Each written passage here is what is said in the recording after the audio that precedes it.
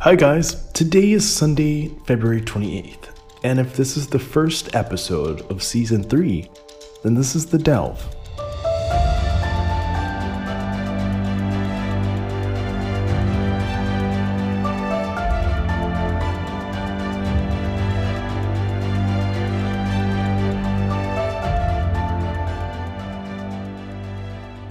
My name is Chalen Askew, and I'm a democracy advocate.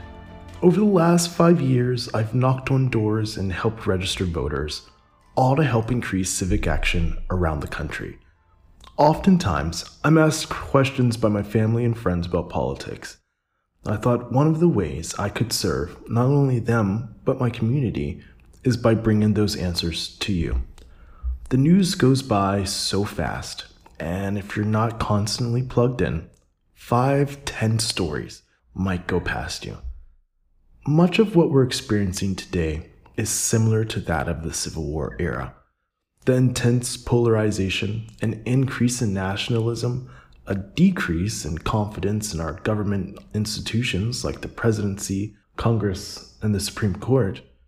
Additionally, racial violence was present then and is still present now.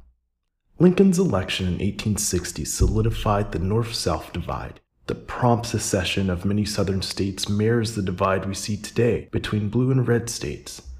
Lincoln won by only one electoral vote, with less than 40% of the popular vote, prompting South Carolina to declare the election as a hostile act and then seceded. It was the first state of 11 to do so. Trump's lies around the 2020 election created a large divide between those who believed the election was free and fair and those who believed it was rigged. Today we're talking with Dr. Billy Coleman from the University of Missouri, who'll walk us through the eerie similarities between early America and the America we live in today. Hi, Dr. Coleman. Thank you for joining us here at the Delve today. How's it going? It's going good, so I'm just very happy to be here. Thanks for having me. Yeah, absolutely. So, Dr. Coleman, can you tell us a little bit about yourself and what you teach? Sure. I teach basically early America at the moment, so teaching the revolution, the first few decades of the nation and its existence, and sort of through into the Civil War. And my research is specifically about the relationship between music and politics and tracing a lot of conservative ways of using music and wanting to use music to try and harmonize the nation together under certain ideals and certain visions about, what the best way to organize society would be in a very harmonious hope that people can work together. I want to talk a little bit about the Civil War era and further up to 1876. And I know you reference kind of like the colonial era as well, so feel free to reach back then too. This is kind of not just like an immense period of time, but immensely consequential. And I feel like modern Americans tend to overlook it. And we're starting to see some similarities today emerge in the country. And we can probably learn some things as a nation, if we look back at our history. I want to ask, what's remarkable about this period, 1861 through 1876, and feel free to go back further. What's remarkable about this time period and some of the similarities that you see today? What jumps out at you?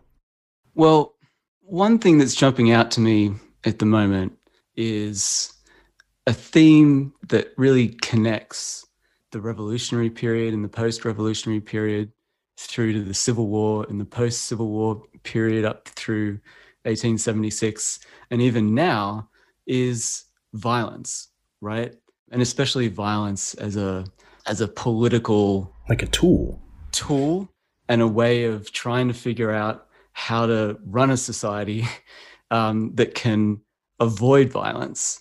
It is definitely something that is connecting all of these moments. The most important thing to do at that point is to instill unity and order behind the nation's leaders, because otherwise everything is going to fall apart, right? You can't have a society that is not unified in that context, right? And they could look at the history of the rest of the world as they knew it, right? And think, well, most of the time, if a society falls into revolutionary violence, it tends not to stop at like one revolution. So, who's to say that, that can't happen to us? And so the first priority has to be order. And in that sense, that is the precondition for any kind of liberty that Americans are going to be able to realize. What are some of, I guess, the underlying ideals that have survived from that time to today? Besides the violence, what other, I guess, particular elements do modern conservative movements have that are perhaps replicated or drawn from both, I guess, the colonial period and, I guess, through 1876? One thing that I think is important about conservatism and conservative movements in that sense, especially across time, is in some ways the power of conservatism, at least to my mind, and I think people can disagree with this, but I think a lot of the power of it comes down to being able to claim the mantle of conservatism for yourself.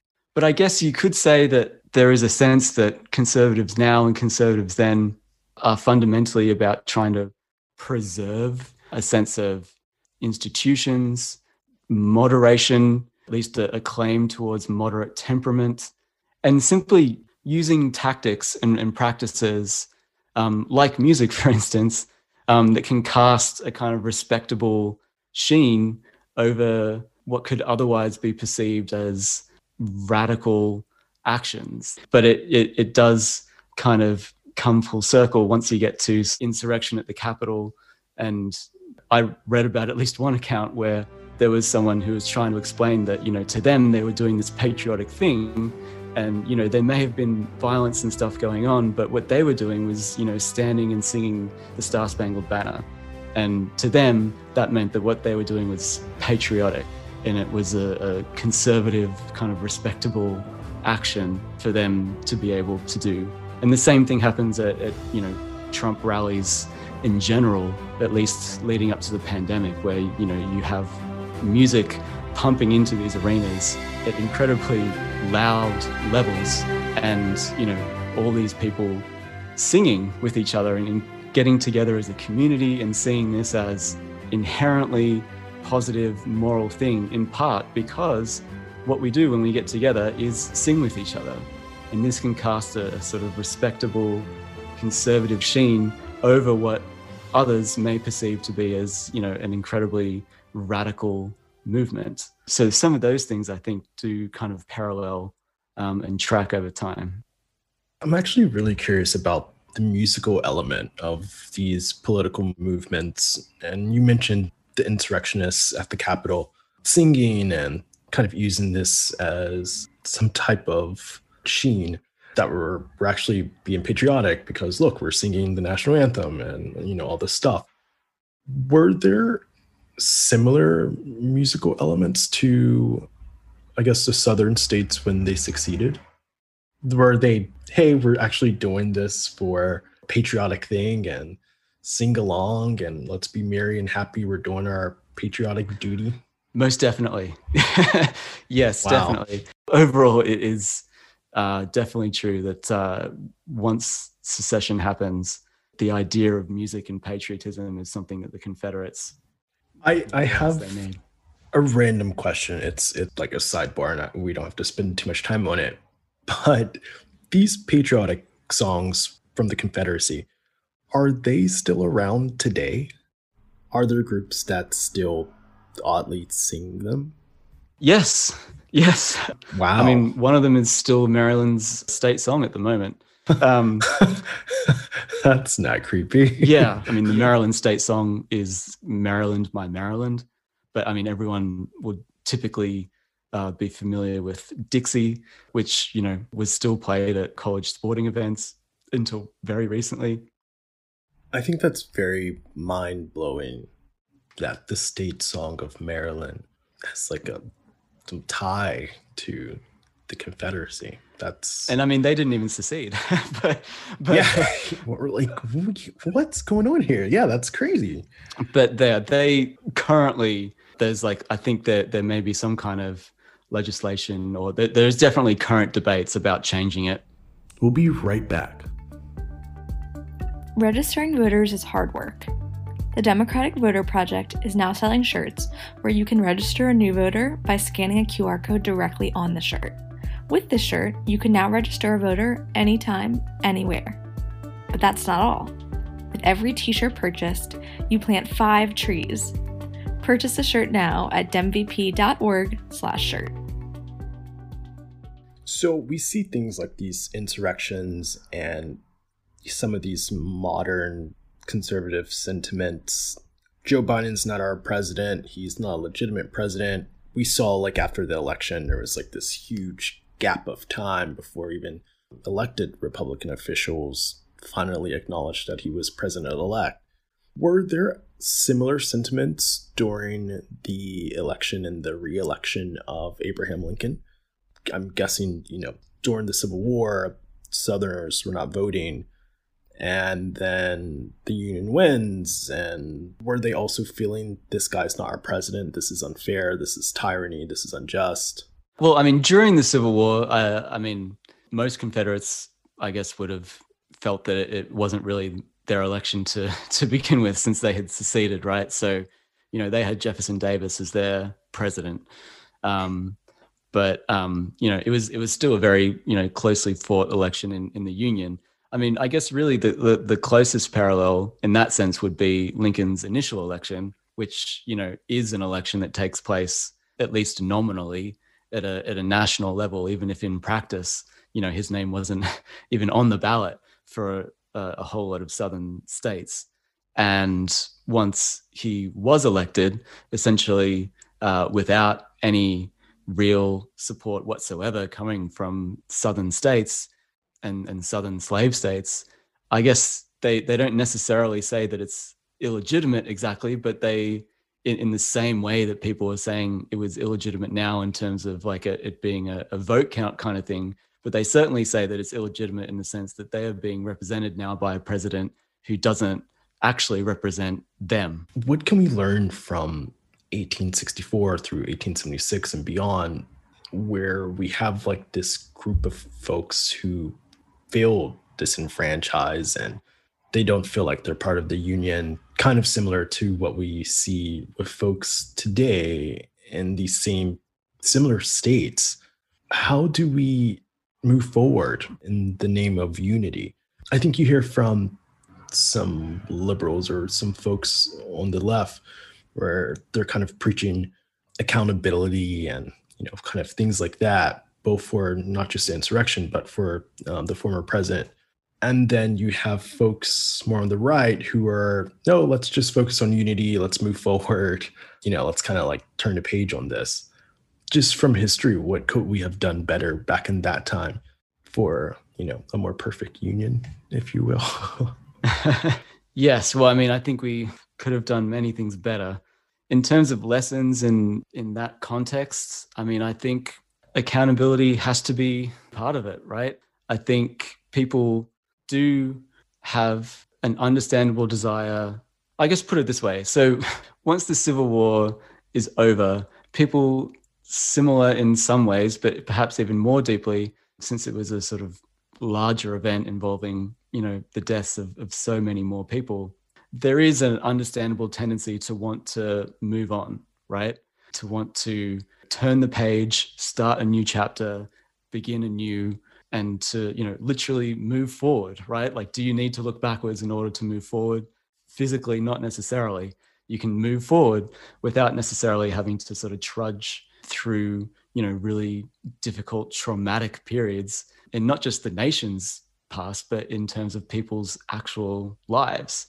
After the Civil War is over, you do have this period of Reconstruction that is full of, furious, progressive change, right? That's when you get the 14th Amendment, you get the 13th Amendment during the end of the Civil War, which makes slavery illegal under the Constitution.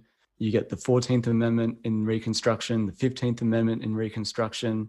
Once you have that happen, then it just becomes a backlash, more or less, where once you have blacks voting, whites tend to see some of their power eroding, and that leads directly into the Jim Crow era.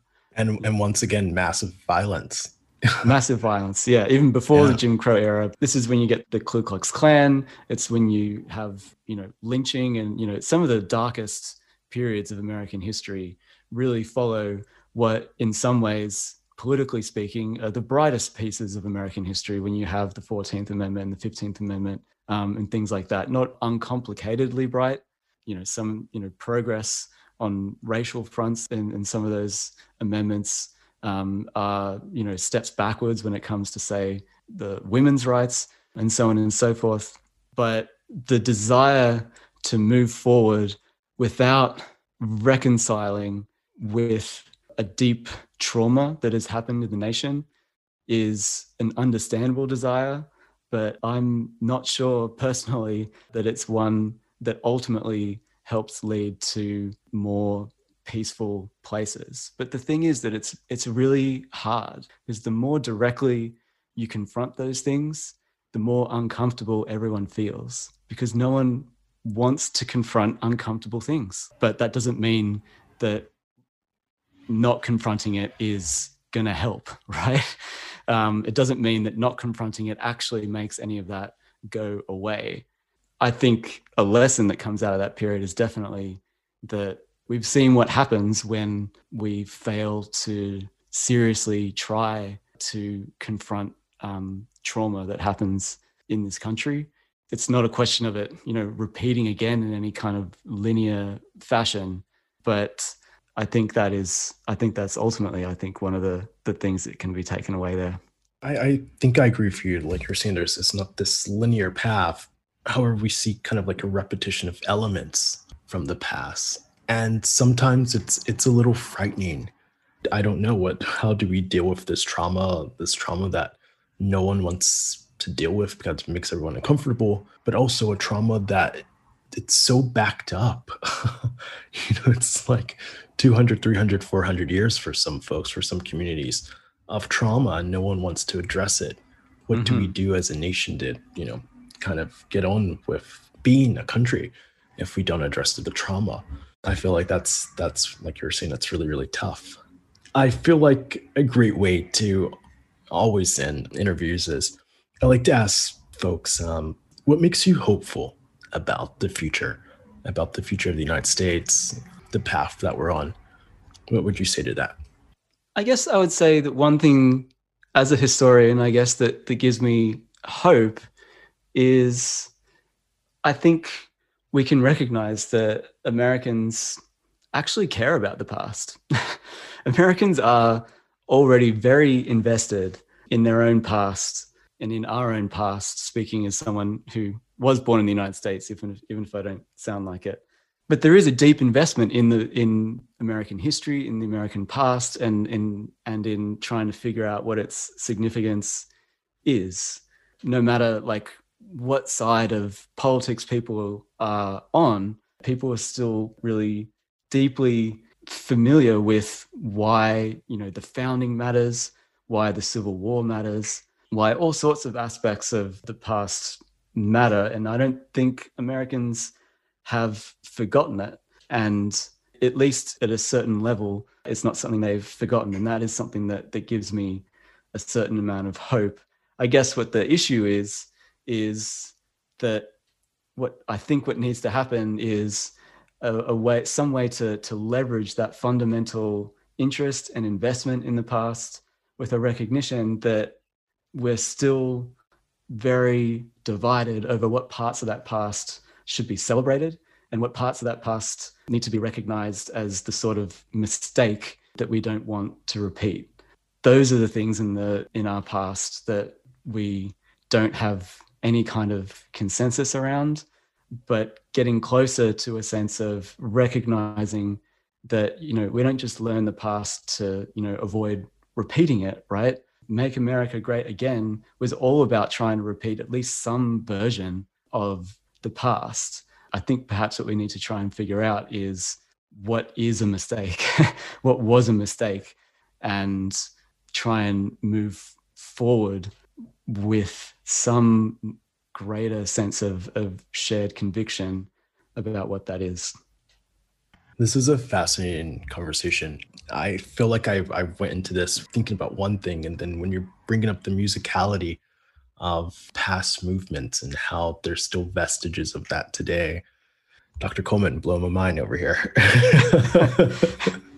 Well, yes. Music will let you talk about anything. I think that's the truth. Right. Yeah. Look at that. Wow. Everyone, Dr. Coleman, thank you for coming on the Dell today. I really appreciate it. Well, thanks so much for having me.